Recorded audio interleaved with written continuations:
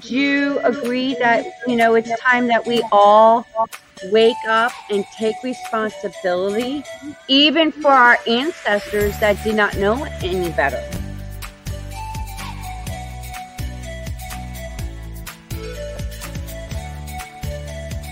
Been waiting patiently to have this kind of conversation.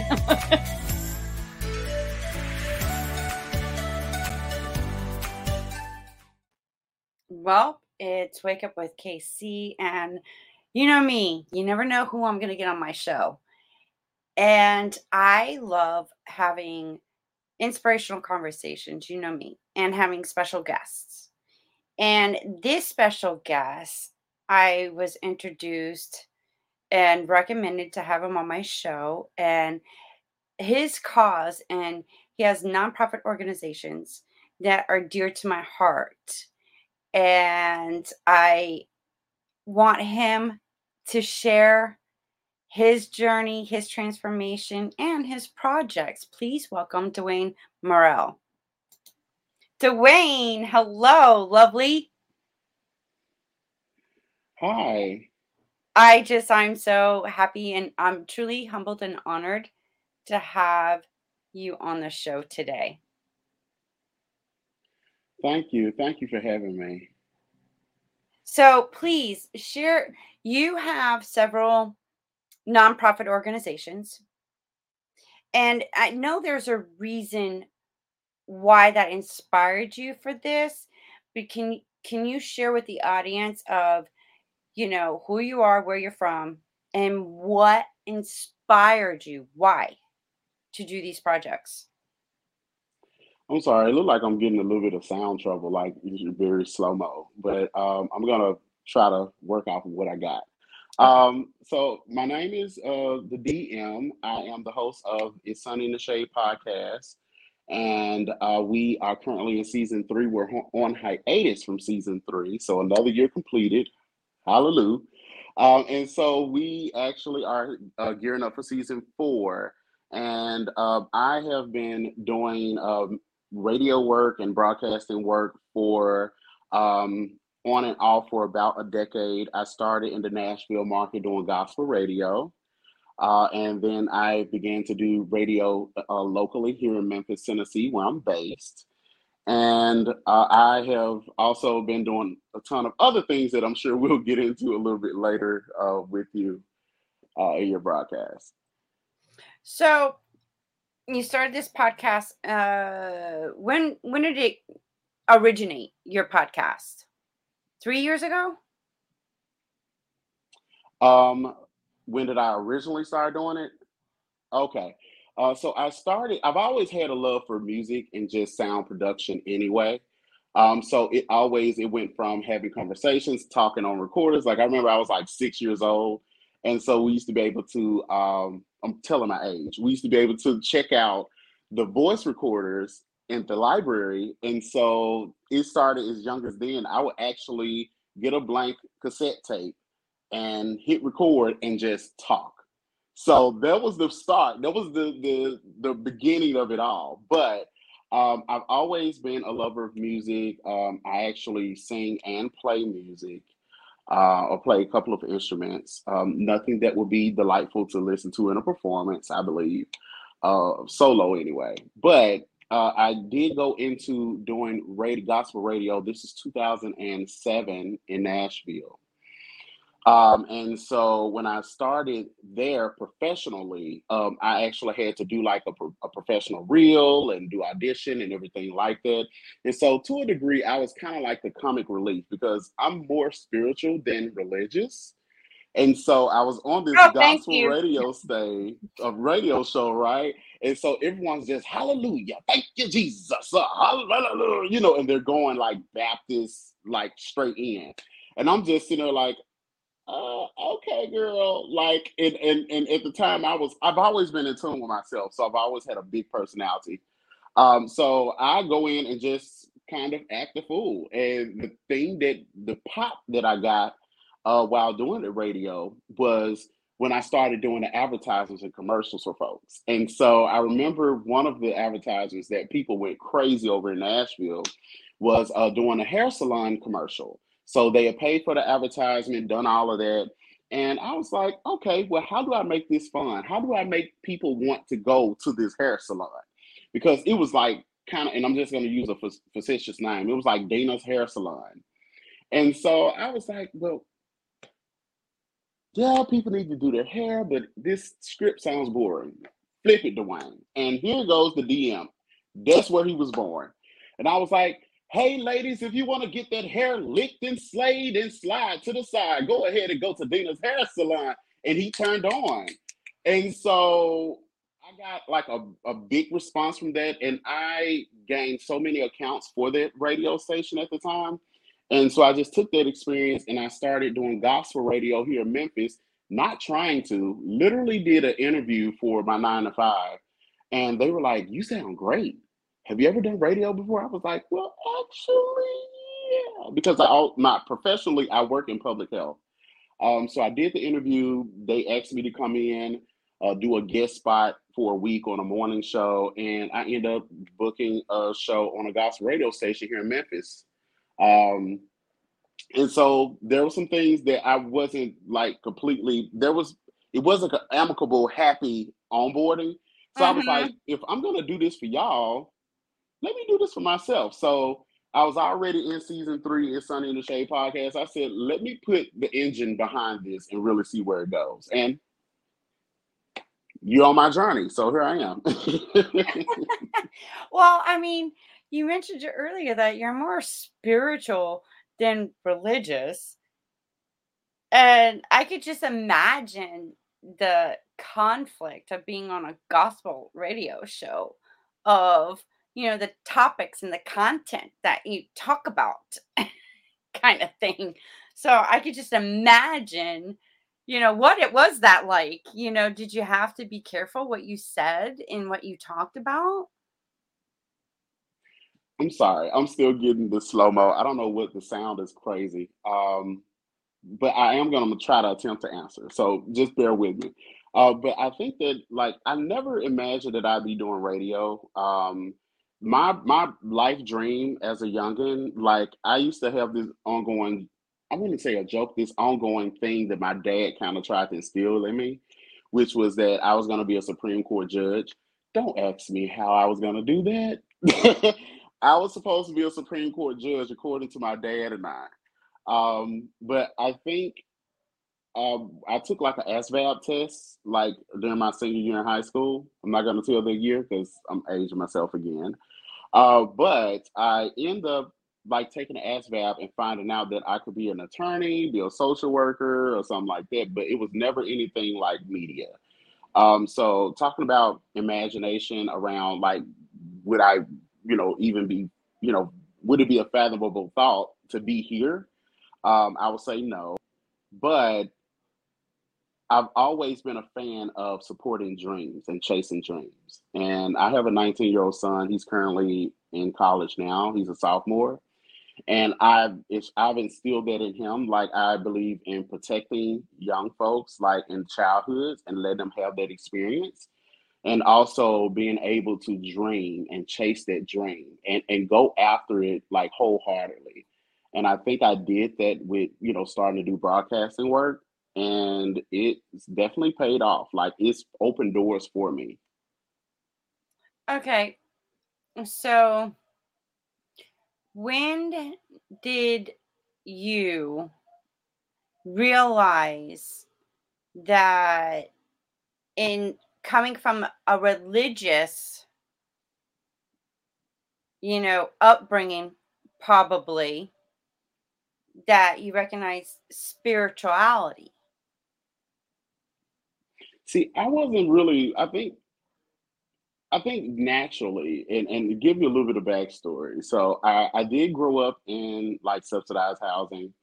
And there's always like the cultural attachment to that as well, which a lot of folks believed in God and that, oh, just it was a really Baptist denomination type of belief.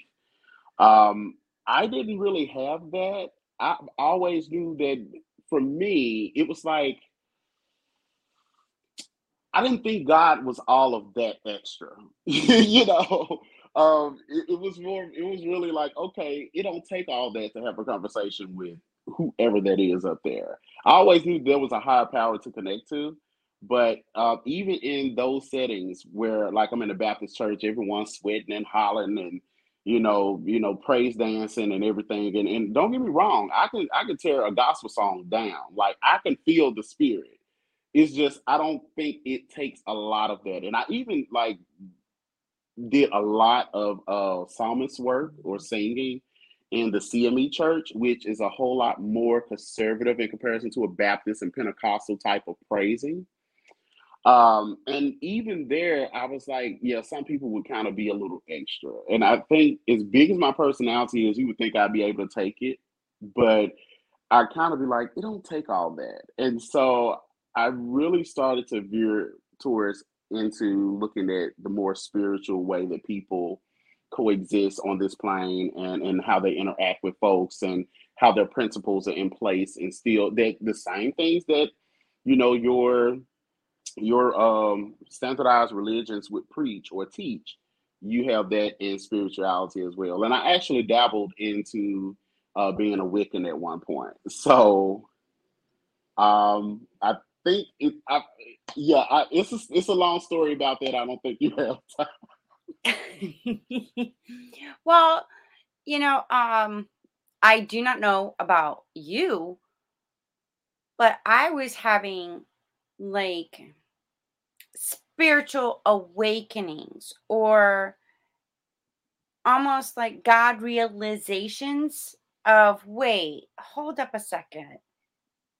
That's totally opposite of what I was taught to believe coming from a Baptist religion. So I started questioning things. Hmm. And one thing, would it be okay to say that rings truth is we're spiritual beings, sexual beings inside a human being? I'm sorry. Repeat the question for me. I'm What? listening. But I'm still trying to work through the audio issue here. I'm sorry. Okay. Would it be safe to say that there's Yeah. truth in we're spiritual beings, sexual beings inside a human being? You asked about sex, right? Well, we're spiritual beings and we're sexual beings inside a human being. Yeah. And so that my comparison with that, with talking about religion and looking at the parallel of just being a human being. Um, there was a time I think in 2005 where I kind of denounced my faith with the affiliation with being in the Baptist church. I really kind of told the pastor at the church I was attending, "Look, I'm kind of done. Like, can you just take me off the membership thing? Don't look for any tithing. Like, I'm kind of good on y'all." And there was a couple of things that happened where I'm naturally a people watcher, so even in the church, I would watch how the dynamics would go with people, and I didn't like what I saw.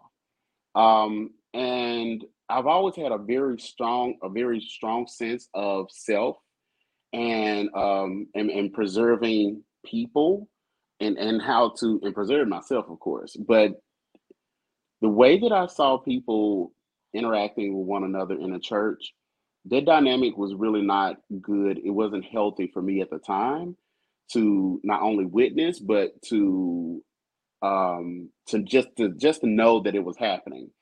It was like the closer you, there was definitely a caste system where like you had to be privileged in the church to be able to speak with the pastor.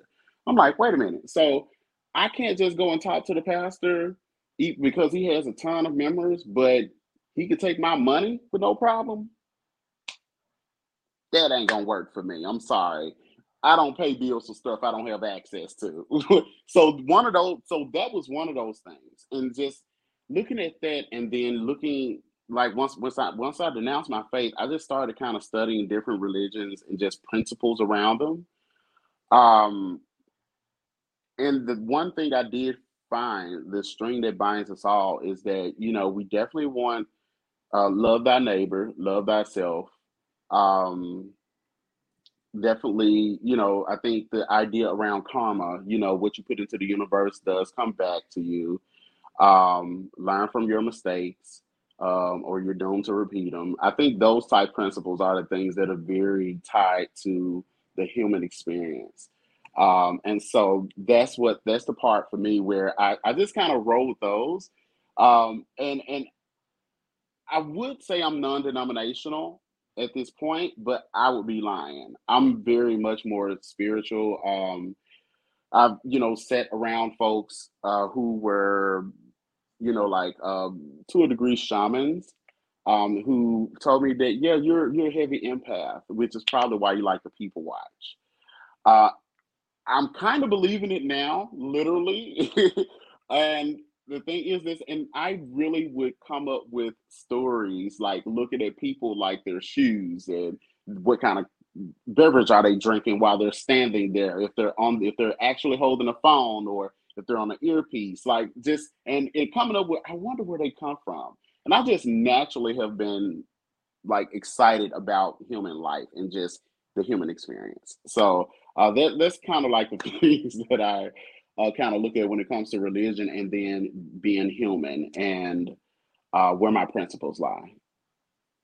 And Dwayne, I mean, I look at it this way: religion is, there's separation, division, even in religion. And to me, if you want to call them the Tao, God, higher source, higher power, there is none. It's it Yeah, it's we are created in such a brilliant way, and it's not what we were taught to believe from religion or how we originated. And I believe there's a false identity of who we are, and we're living a lie. Would that be I safe? agree. Would Thank you. Yeah, and I think that I love George Carson was one of my favorite comics back in the day. And so, he really looked at religion objectively, and he would crack jokes all the time. And there's one that sticks with me where he was like, if the Christians are saying that, that if the Christians saying they the ones that's supposed to have the message, and people of other religions like being Muslim and Judaism and stuff like this, if everyone's saying they have the message, the point is, did you get the message? Right?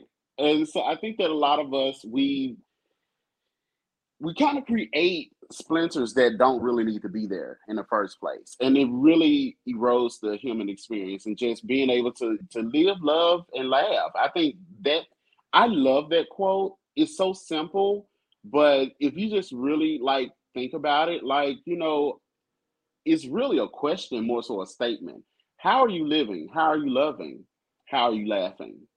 And so this is something that kind of going into another piece of my work. So I'm actually in the process of writing a book now.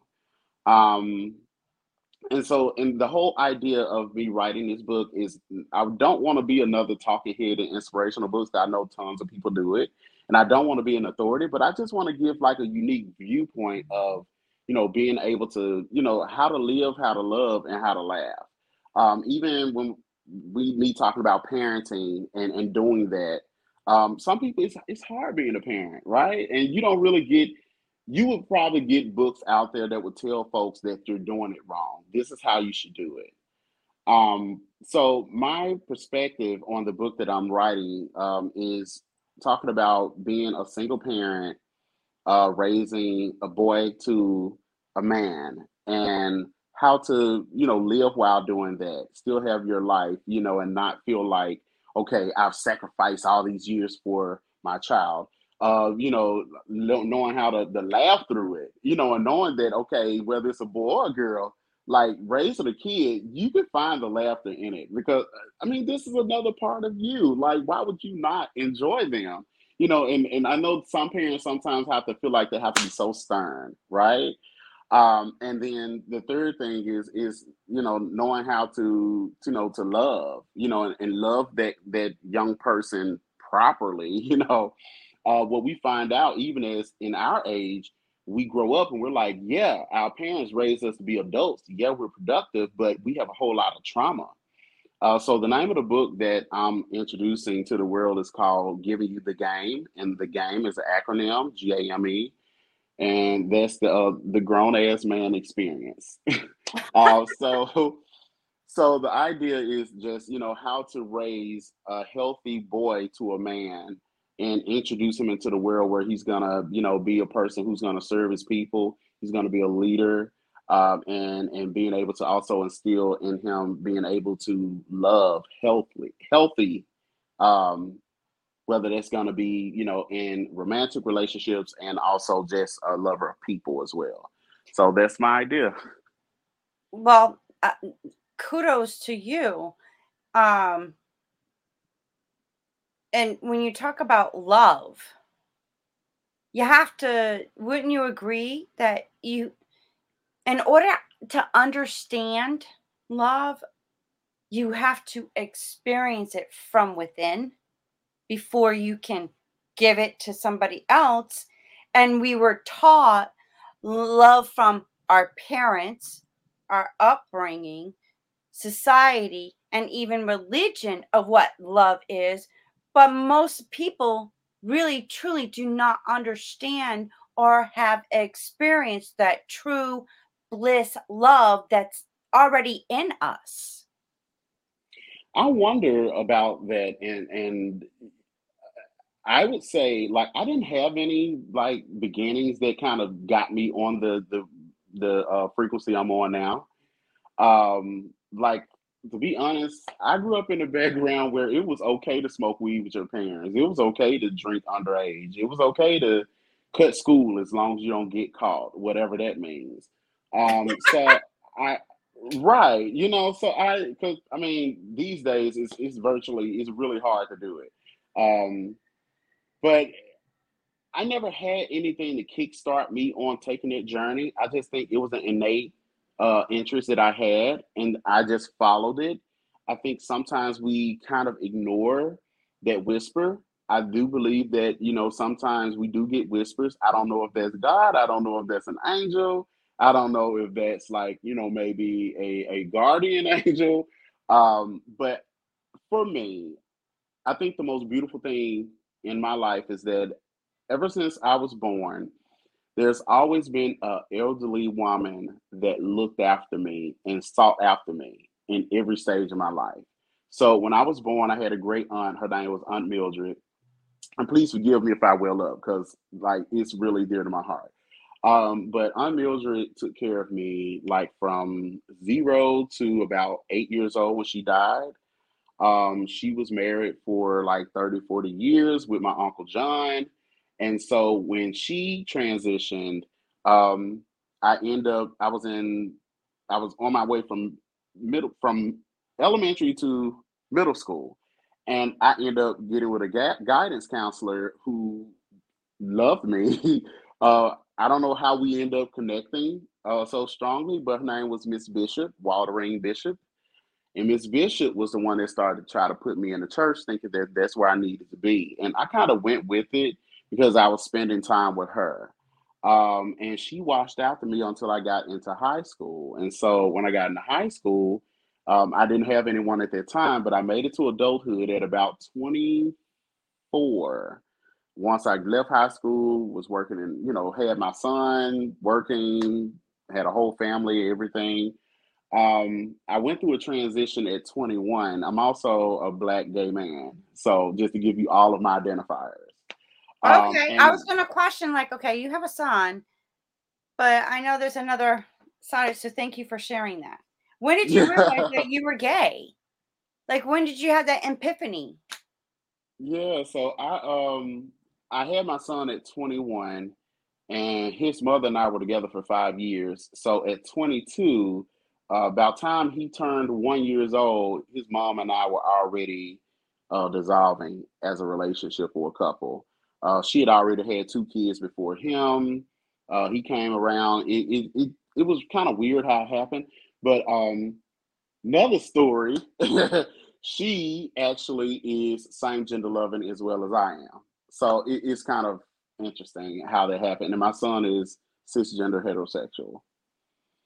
Um, but during that time, through that transition, a couple of years later, I met my aunt Jean, and she was a woman who worked. She was a secretary in the CME church, and she had been for 30 years had been giving her life to doing work in the CME church. But before that, she was a cancer survivor, like I think 2 or 3 times.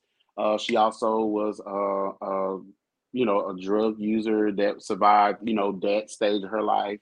So when she gave her life to Christ, she really gave her life to Christ, and she transitioned from this earth recently, in a couple of recent years before the pandemic, and that she really supported me with making that journey, saying, "Okay, I necessarily ain't gonna believe in this Jesus story that y'all talking about, but I believe in something. There's a higher power."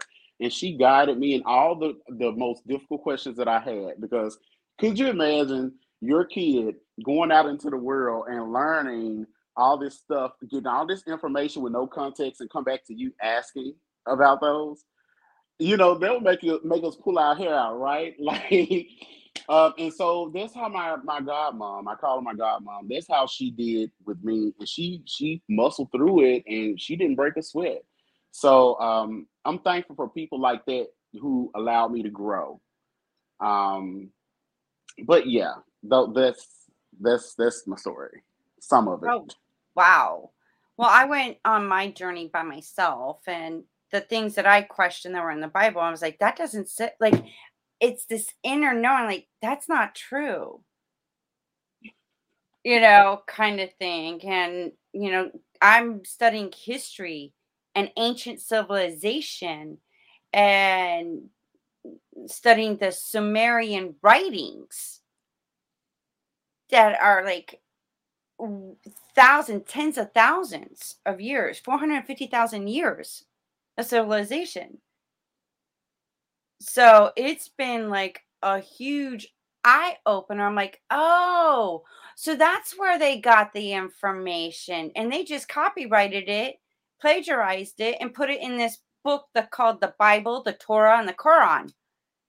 It's all Hmm. the like pretty much the same. They twisted certain things for their own agenda. So it's like, wow. So now I can't like once you experience and once you have knowledge and that truth that just so resonates with you, you can't go back to the other. Like, no, that's just Yeah, that's exactly. bullshit. You guys know this, right? But wow, it's fascinating. Like you literally believe that this happened. Like, really? Okay. Well, that's bless you, but I hope you wake up soon. That's why I started my Yeah, podcast. I would encourage anyone. Like, I think that that's what I love about the idea when young people are in college, because it makes them really challenge what they were brought up on, and they don't. It doesn't make them like them going into college will usually break the cycle of them being a carbon copy of their parents. And I enjoy that with my son. Like we had a conversation because, of course, he's cisgender heterosexual, and he asked me about the rapper Kid Cudi, and he was like, "Kid Cudi, has a dress on," and my friends were saying that he's gay because he has a dress on. I was like, I don't think that's true. I was like, there's a difference between gender expression, gender identity, and gender orientation, right? And he was like, "What do you mean?"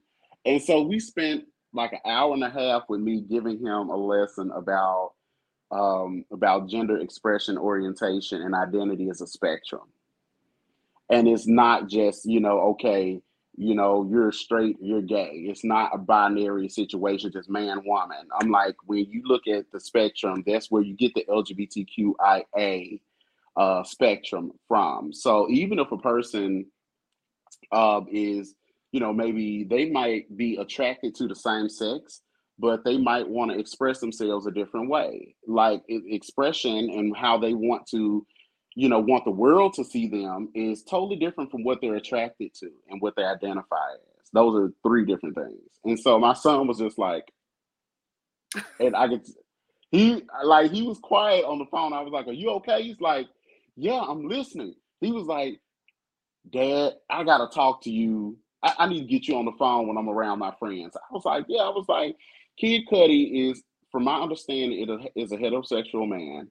However, he expresses himself on a different spectrum or a different part of the spectrum where, okay, he might feel like he want to wear a suit jacket and wear a dress.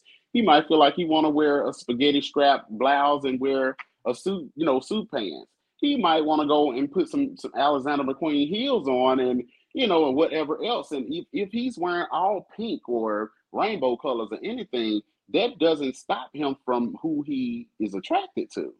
Those are different things." My Well, son was like, "I didn't get that."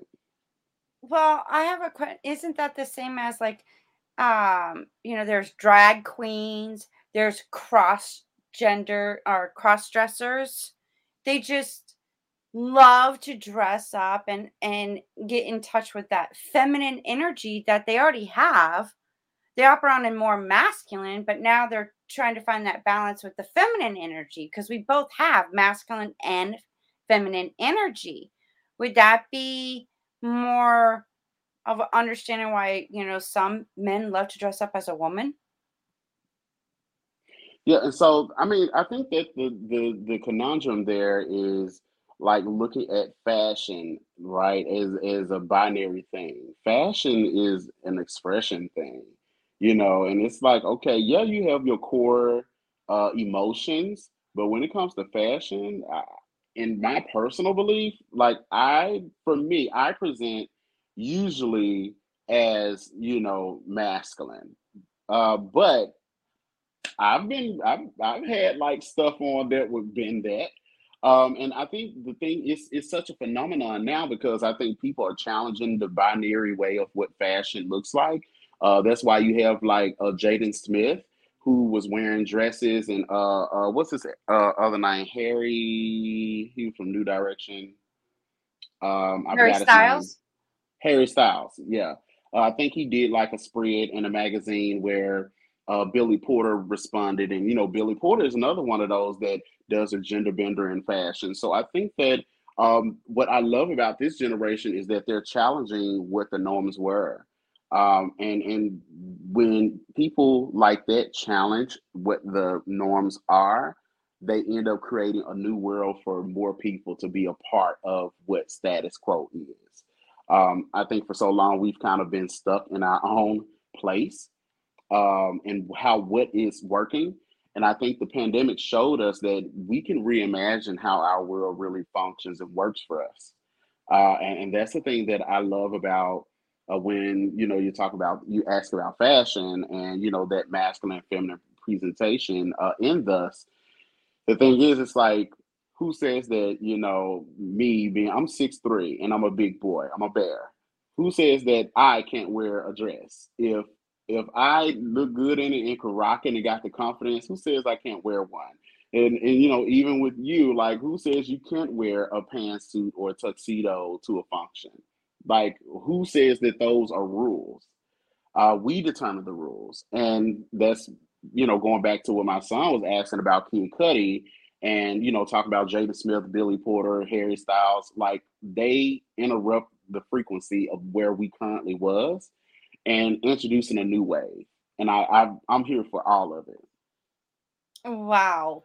Not only that, but I look at it like we're all, like I said earlier, spiritual beings, sexual beings inside of a human being. And like, I don't look at you as I look at you as a beautiful, handsome soul that is experiencing God through this human being that you're residing in. And I'm sorry. Uh huh. So when I look at you, I'm like, wow, this is God in this form experiencing life in this form. So that's how I now look at other human beings. And it's Yeah. fascinating to me that I was like, wow, because now I show compassion because if I see somebody struggle and they're in that what especially the negativity and all that negative emotion, I'm like, wow, mm, good luck to you. Hope you wake up soon. And I think based on and even history, if if people really looked back in time, men wore makeup. They wore those wigs. They had high heels on and they wore stockings. And it came from the European attributes of that. And then look at the history of women had to wear those corsets, their tight stuff, these all long skirts. It was hot as hell, probably wearing one of those outfits. But then it seemed like, oh, women could start wearing jeans. Now, in some places, it's still that women are covered up, and that's very sad. Right. And I think that like when we talk about like, gender bender fashion and people like wearing clothes that were, going against the binary, we can go far back as William Shakespeare, where the men, were in the plays, right? And women were not allowed to even be in the play. So you would have a man that's playing the man's part and a man playing the woman part. And these plays were not just, okay, I'm going to stand here and give a monologue and stand here and give a monologue. This is like interaction, kissing, hugging, like sometimes insinuating, being in the same bed together. Like this was back when William Shakespeare was popping. So, as far back as history is there, and what you're explaining, I think I concur with what you're saying. Like this, I think that um, we have to get out of the place where we're trying to establish and reinforce some of the binary ways of how we once did things. I think that, when we look at us being just human, I think that we can really start to, progress as a race, as a human race. And let's even talk about like, like as recent as the whole thing with race and color. That's been a big deal because we've been redefining like what that means to be a person of color, to be a white person, to be, any other nationality or ethnicity. And I would say, like for me, my personal experience with that in particular has been where I actually have had folks who were non people of color who would want to engage in a conversation, which I think even though we might want to be like, okay, we've been in a hell basket for the last couple of years when it comes to race relations. What I love about what's happened or the aftermath of it is that people are now who otherwise wouldn't give a damn are really starting to want to have that conversation. And I think that's the beautiful thing about it. It's just like when we talk about the whole thing with my son asking me the question about the rapper Kid Cudi. Um, these conversations would not be encouraged if we didn't shake the table and say we need to have a conversation.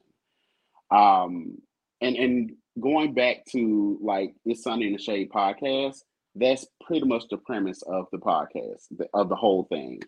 Um, we basically have kitchen table talk.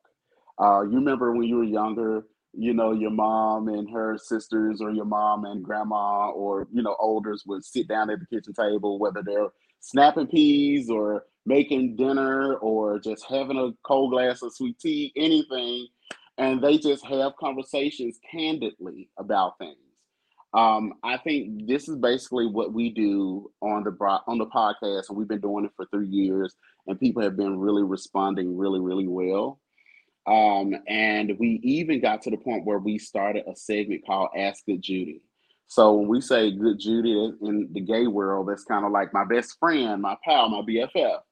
And so this is where we receive questions because we've always gotten like inquiries about people wanting advice and things like that. We would be like, hey, write in, email us, call in, or whatever you might want to do, and ask us anything you'd like for us to ask, and we'll give you advice on air. And so we do that. And when I tell you, like, our our online interaction just catapulted over season three when we started the Ask a Judy segment. But we've had people on there who were asking about fiancés. They found out they were unfaithful. We've had folks on the episodes asking about them having one night stands with folks and should they go back, but they were kind of weirded out by some stuff. And also about someone who were having complications with unscheduled menstrual cycles and wanting to get information and resources to get help for that. So I'm really excited to be able to go into season four and being able to continue this type conversation and have this kitchen table talk with folks. Um, I would invite, I would even invite you definitely come and be a part of the Yes. co-host. And anyone who's listening, definitely come and I think definitely beat us there, don't meet us there. So go find us on social media now. Like It's Sun in the Shade is at Facebook and Instagram, and we're on TikTok as well. And our video feed will be on YouTube. So you can find It's Sun in the Shade podcast on YouTube to find that. It would be an honor to be a host or a co-host or a guest on your show. Um, you also are a mentor in the LGBTQ youth and young adults for sexual health and wellness. Can you enlighten us on what's that about and how you help with young adults? Yeah. So I've been doing sexual health work, like I said, over 20 years. I, of course, was employed with different agencies over the years. But I initially started with just handing out condoms at a Black Pride pool party. And so they were like on a little beads, and we used to call them lays. And so we would hand them like the bead with the condom on and be like, hey, you want to get laid? And put it over their head. And I folks love were it. like, yeah, and folks were like, ugh. We used to get that reaction, but it was necessary because even people in the LGBTQ community at one point did not feel comfortable talking about sex. Even to this day, you have those who don't mind talking about sex because we've had like a lot of work in the last couple of years of people being very liberated with talking about sex. And then you have those people who I call first ladies. And so, first ladies of the church. So, if you know anything about the church, yeah. So, the first lady of the church, you're There's seen and me in not the heard. closet. And I would say, honestly, I think you need to go and listen to the podcast because we have a co-host called Artavius. His name is Artavius VZ. He's a very accomplished author and graphic designer and like even performer, actor. Like he's having right now, he's blazing the silver screen. He's in a short movie called Timothy. But I call him First Lady because a lot of he's very, very conservative about things. And so pretty much that's the idea. But going back to the sexual health conversations, some people who are very sexually liberated who don't mind talking about it, and then you have people who I call the first ladies, and so that's where we talking about sex. Uh, and it's not always it's like, ooh, how do you like it? Ooh, yeah, like it's that's not the kind of conversation we're having. But just to touch on the topic, you have folks who are like, ooh, ooh, what? I don't do that. Ooh, oh my goodness.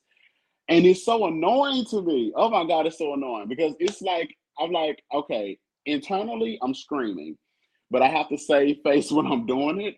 And so I usually am just like, okay, well, let me keep asking some prying questions. Let me figure out what really gets them going, right? And I would say by the end of a 30-minute session, I usually got them. and we can actually start to talk about some of the risk behaviors on how they may contract the STI. Mhm. And that's what's important. In Tennessee, if you don't know, in Tennessee, if a person like myself or my colleagues go into a school and teach about sexual health, we can be fined and sued. Yeah, so sexual health education has really no place in the state school education system curriculum. They're an abstinence only type of approach to sexual health. And so the need to continue to do sexual health now, what really reinvigorates me now is the fact that okay, sexual health is to a degree banned in Tennessee, but our numbers in teen pregnancy, our numbers in STI with young people 13 to 24, and our numbers when we talk about the specific STIs are all increased with the 13 to 24 age group, which encompasses our young people in school systems um, prior to going to college. So that's why I really kind of had this reinvigorated um, commitment to continue to have the conversation and to continue to do the work. And I'm currently right now working on a piece of legislation in the state of Tennessee to decriminalize people living with HIV.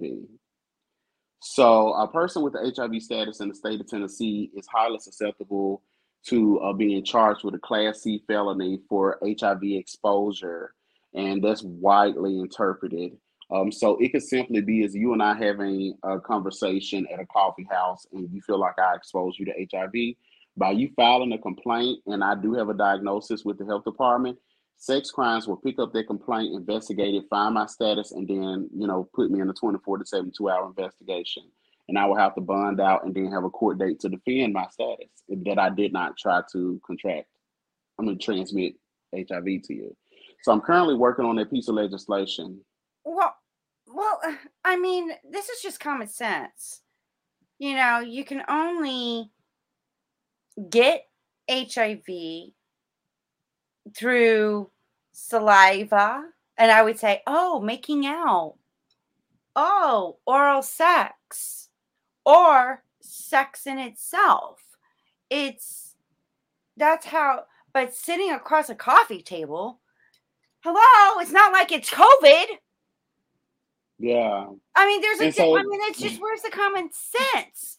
No, yeah. COVID is a virus that through air, sneezing, but HIV is something that's inside that you have to kiss, make out, or oral sex or sexual intercourse. Right. And so, Where's and the that's the thing when it ignorance in comes to, Tennessee? Is it because I mean, I hate to be political here, but is it a Republican uh, state or something? well, the thing is, it's like, the law as it currently reads, it doesn't consider context and exposure. So, a person kissing you, which is not a transmittable act, hugging, holding hands, anything like that, the law does not, you know, it does not include any of that context at all. I know they specifically talk about like donating blood and blood transfusions and organ donations. It does address that, but it doesn't address that okay, if a person is having the intent to transmit, it does not address that. So how it reads now and how many people have been prosecuted specifically in Shelby County, which houses the city of Memphis in Tennessee, most people in Memphis or Shelby County have most of the prosecutions have happened here more so in other parts of the state, which is why it's very important that we look at that because last year our numbers were increased with new HIV cases for young people 13 to 24. So it's like, okay, if not only if we're gonna deal with them on a standpoint where we're not doing really well with mentorship with young people in Memphis, we're not doing really well with making sure that they are not being parents, whether they, opt to have abortions or adoptions or whatever the case may be. That's not happening the way it needs to happen. Thirdly, when we talk about STI numbers, like we still have an increased rate of chlamydia and gonorrhea orally with young people because you do have them that say, okay, well, I'm not going to have vaginal sex or I'm not going to have anal sex, but they might have fellatio and oral sex, and you still can get STIs orally. And so, boom, there we go. So we have all of that. And if they dodge all of that, and or if they do deal with that or not, and also dealing with HIV, they now can be a felon, which means that a person can't go get public housing, they can't receive help to go through a community college to get a certification or a degree. Um, this keeps you away from being, a certain distance and radius of schools and churches and things like that. So it really gives a person a scarlet letter to be convicted by that particular law. And which is why this is the second time that I'm introducing a bill. I'm currently working with a coalition called the Tennessee HIV Modernization Coalition. It's a lot of words, or the THMC. And so we've been doing the work since 2017. We introduced the bill in 2019, HB 1599, and we're currently slated to introduce another bill this coming year in 2022. So I got there working. I told you I do a little bit of everything. Well, you mentioned about earlier you have another project called Page. Yes, that's the nonprofit, the Page. So to give you a little bit of information about the page, anyone who is interested or knowing anyone who might be interested, you can go to thepage.org. That's THEPAIGE.org. So the page really offers services to people who are people of color, LGBTQ in the Memphis area and also outside of the Memphis area. We did a movie screening for the movie Timothy that I just mentioned with the Artavius Veazey, who's also on the podcast. We had a really robust conversation about a person identifying being LGBTQ, and I don't want to give away too much of the movie, but I would say go watch Timothy the movie. That way, when I tell you, it's soul stirring. It'll really make you start to have the conversation about where are we when it comes to human relations and um, even family dynamics. The page also offers emergency assistance for people who are experiencing hardships. We helped a couple of young people last year to stay in their homes and keep housing while they were already chronically ill.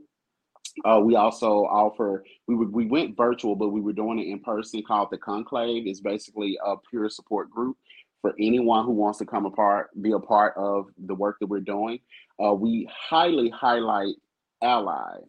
I think that we really have moved into an age where people really take that blueprint of identity politics and be like, okay, I only want this certain person here at this certain time. And we want to flip the game. We want to flip the script. We want to change it up and be like, no, we want everyone who's interested in this. It doesn't matter where you come from. Come be a part of this. Because what we do have to understand is we got to get back to finding the string that binds us.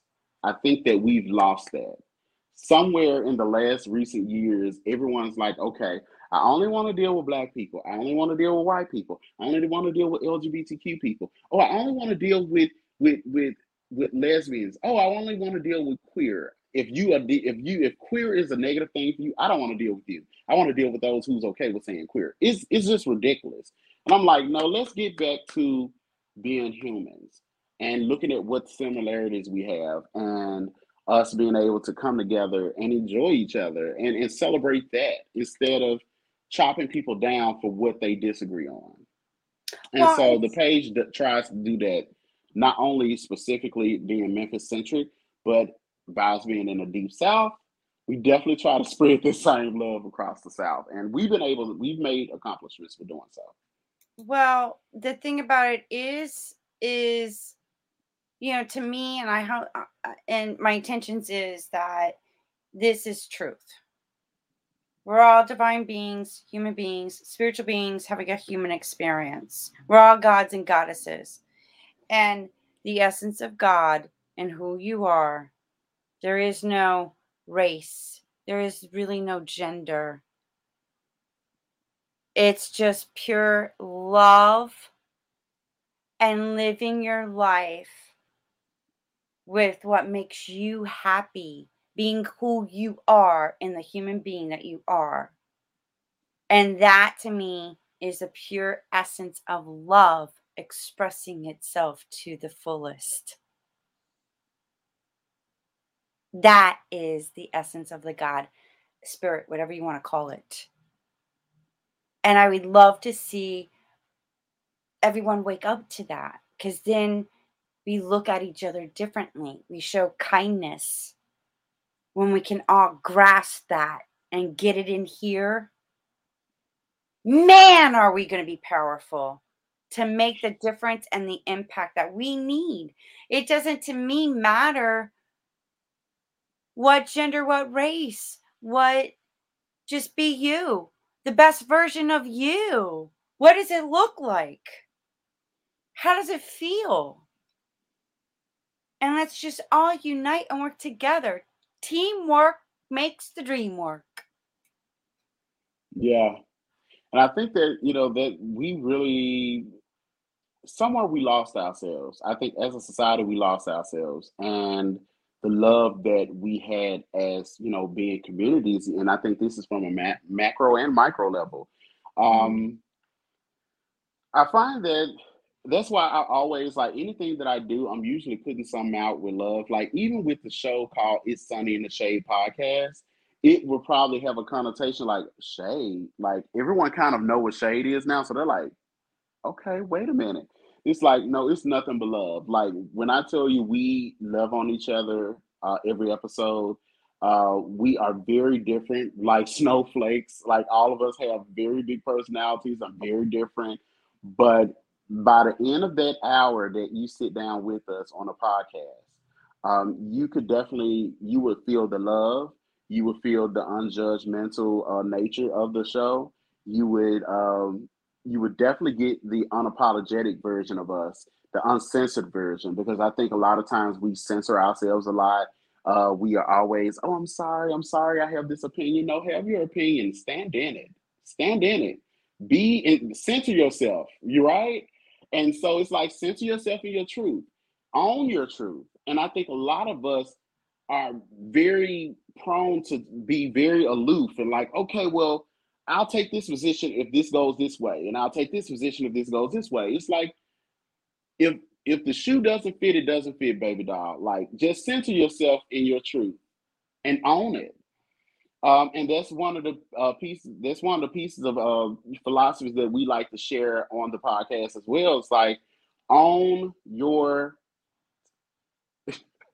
Yeah, own your and shit. And, but a lot of people, I think, would you agree, are lost? They don't even know what their truth is. And they're hiding behind absolutely, a mask. And it's all, but, and that's what causes sickness and disease. Because yep, you're what you resist will persist. And it's like we all have a soul purpose.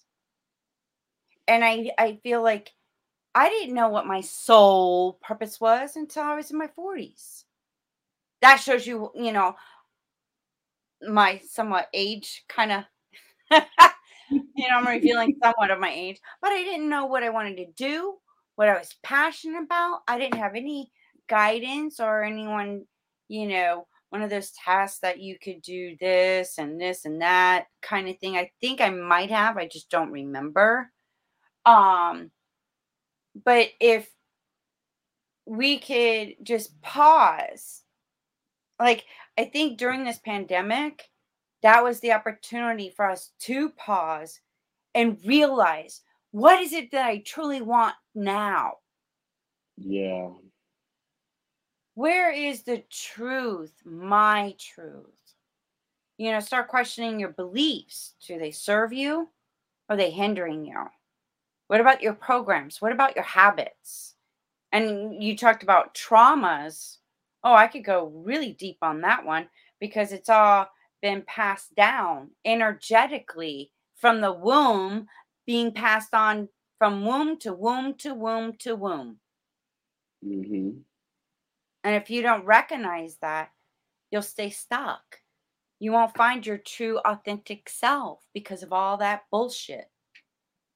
Right. Absolutely. I agree. So I and you have the song Rock the Ribbon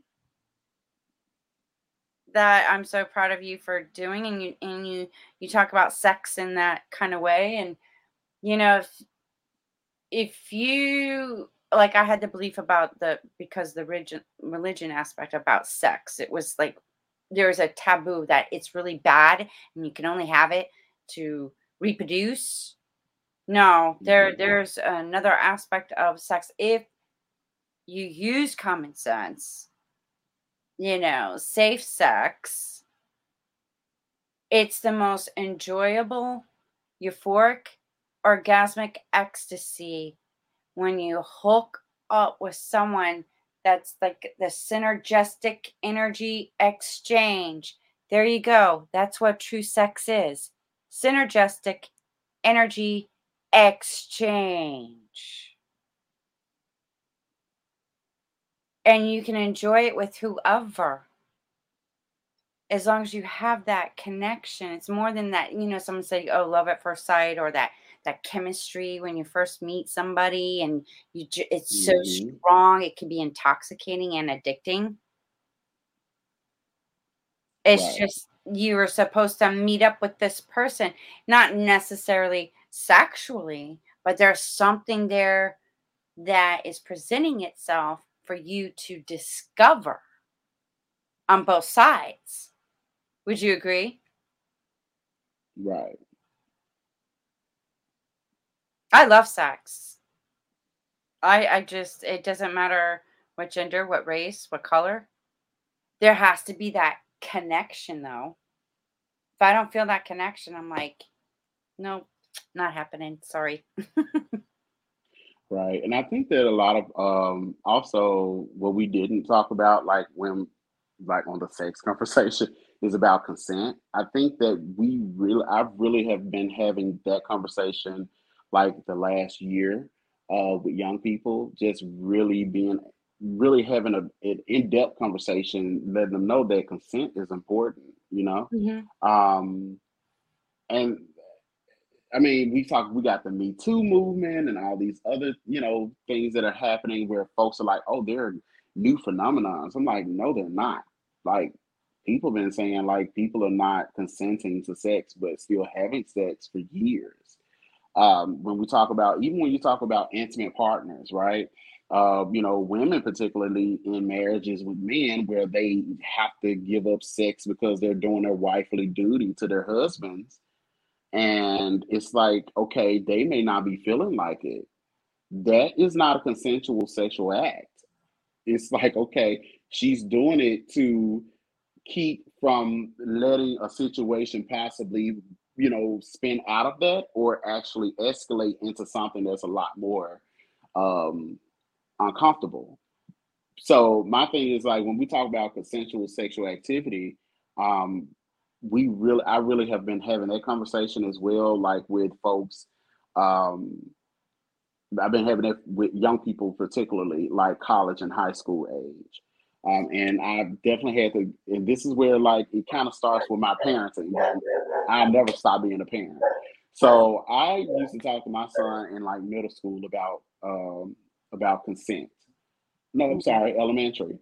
So he had a little girl that he liked, and he was calling her his girlfriend. And so what he would end up doing is he would go and hang with her after school or whatever, like coming walking away from school and things like that.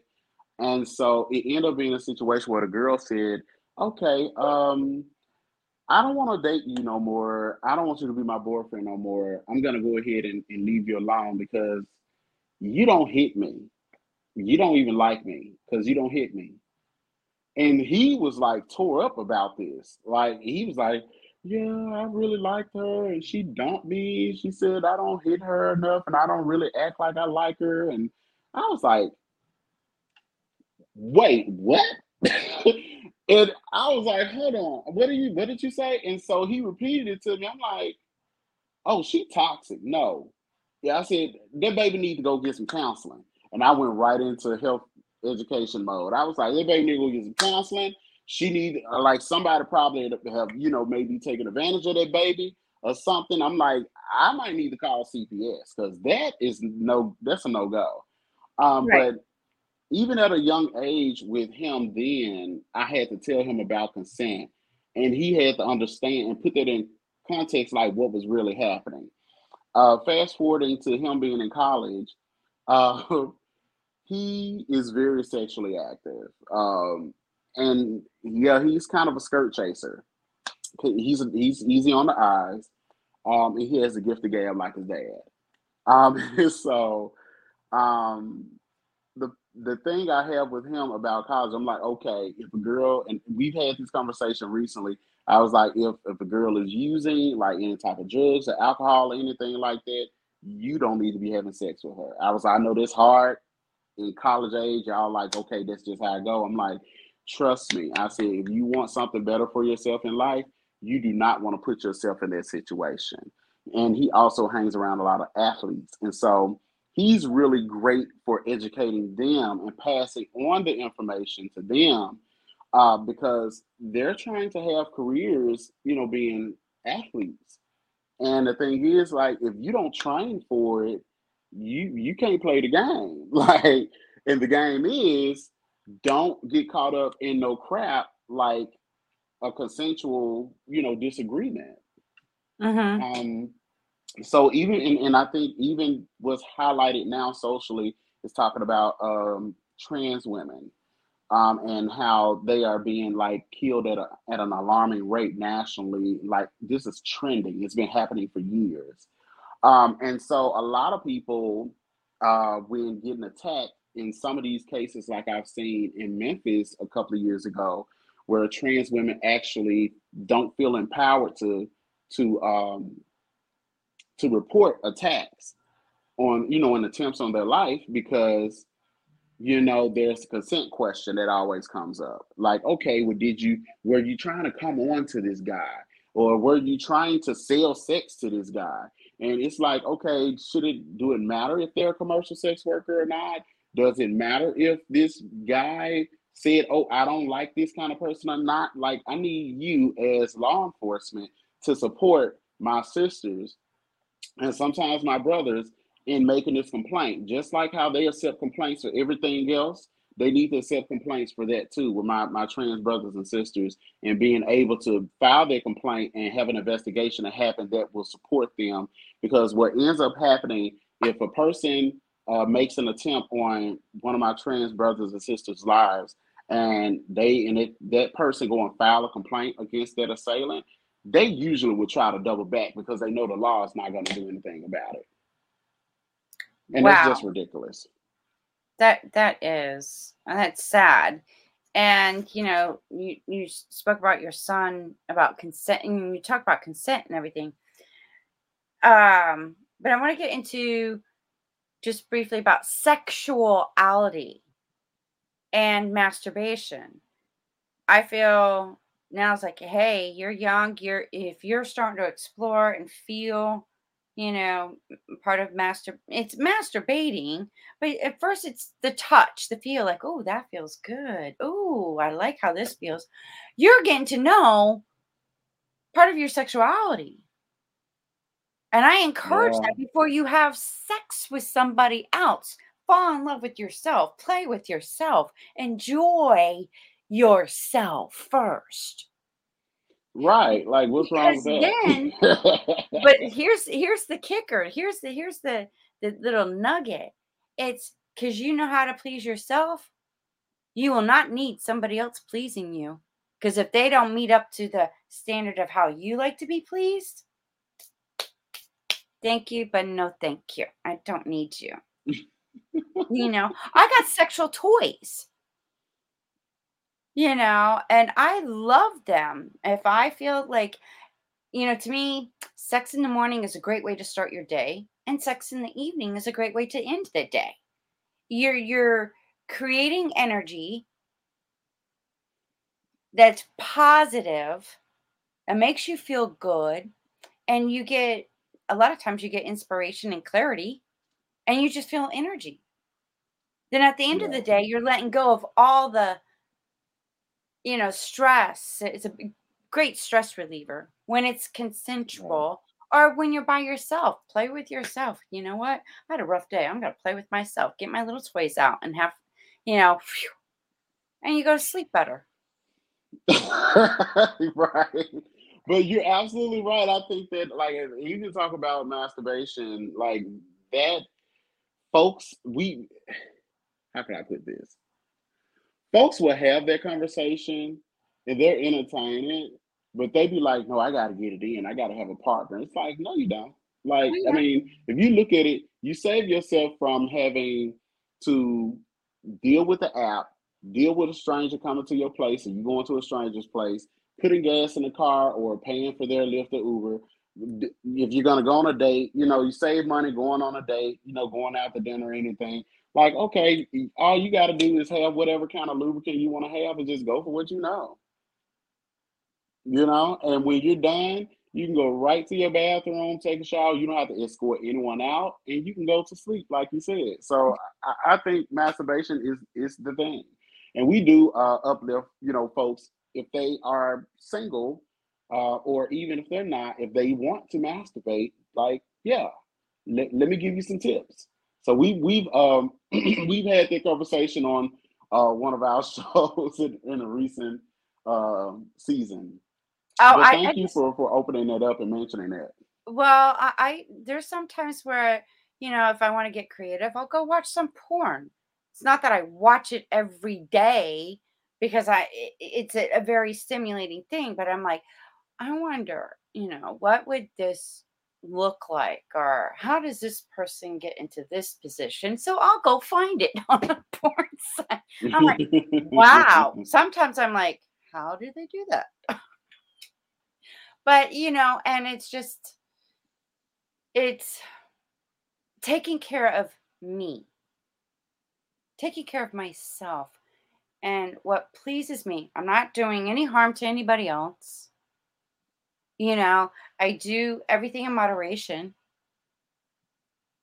and I love myself first before I give love to anybody else. You can't give love to somebody else if first and foremost you don't love yourself. Right. So I encourage people to, like, you know what? It's okay where you're at right now. Start falling in love with the person that you see in the mirror. Get to know that person.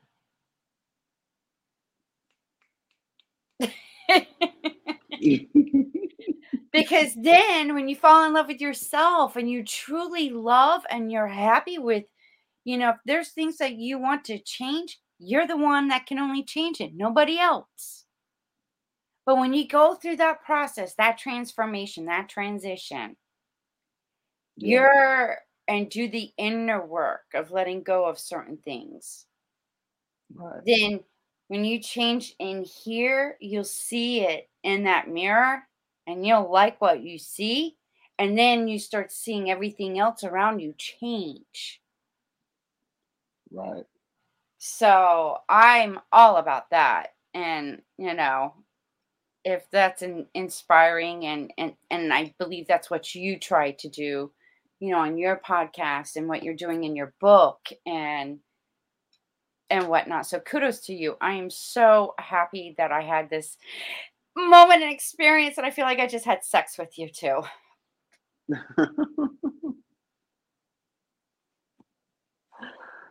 And so I think that I definitely wanted to let you and your folks know like where to find the podcast. I have not had the opportunity to really say what platforms we are on because I'm all about like definitely. I really want us to continue to have this conversation, and so when we get started season 4, you absolutely have a ticket, a golden ticket to come and sit down with us at It's Yes. Sun in the Shade. So Oh, I would absolutely. love to have you and we could talk so much more about like everything around, sexual health. I think that's kind of our love language here. Um, You think? and I want to let everyone know where to find us to get ready for season 4. And so this is one of our taglines on the show. So please forgive me, but I kind of have to get into character. But you can find us at all podcast platforms like iHeartRadio, Apple Podcasts, Google Podcasts, Spotify, Overcast, Breaker, Stitcher, Pocket Cast, Radio Public, and anywhere podcasts are available. So that's one of our taglines on the show. Wow. I know. A lot of people are like, oh my God, when I first do it. But I definitely want to make sure that I want to bridge the gap with us in our conversations that we do have. I really am excited about you having me here. And I hope that you'll invite me back so we can talk a whole lot more. Absolutely. Are you kidding me? Definitely, for sure, Dwayne. I love people like you. I really do. You are an angel that is sitting here to set humans free, to be free. Thank you so much, Casey. Thank you for letting me wake up with you. Oh yes, absolutely. And I put everything, all the links and whatnot in the description notes of the show notes, so they could just click on, and there is like everything that they could get to contact you and be a part of yours. And I can't wait for the book. Sure. Thank you. As soon as I finish the book, I would love to definitely come back and kind of hawk that book to y'all and get a little bit more detail than what I've been able to give to you. Absolutely. Thank you so much, Dwayne. Mwah. I love you, sunshine. Well, love is in your face. Okay? Yeah. Love is in your face. Oh my God, it's so funny. Mwah. There you go. You never know who I'm going to have on my show. And please check out Dwayne. It's Sunny in the Shade. And, if you have inspiration for the LGBTQ, the Page Project, go check it out. Be a part of it. I know I am. And I finally found something that I can help with. So it's truly an honor. And just be you, the best version of you. So stay tuned for the next episode of Wake Up with KC.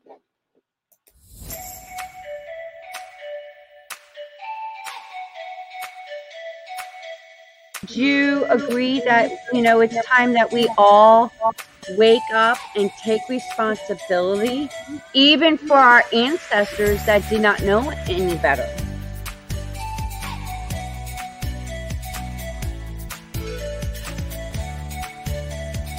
Been waiting patiently to have this kind of conversation.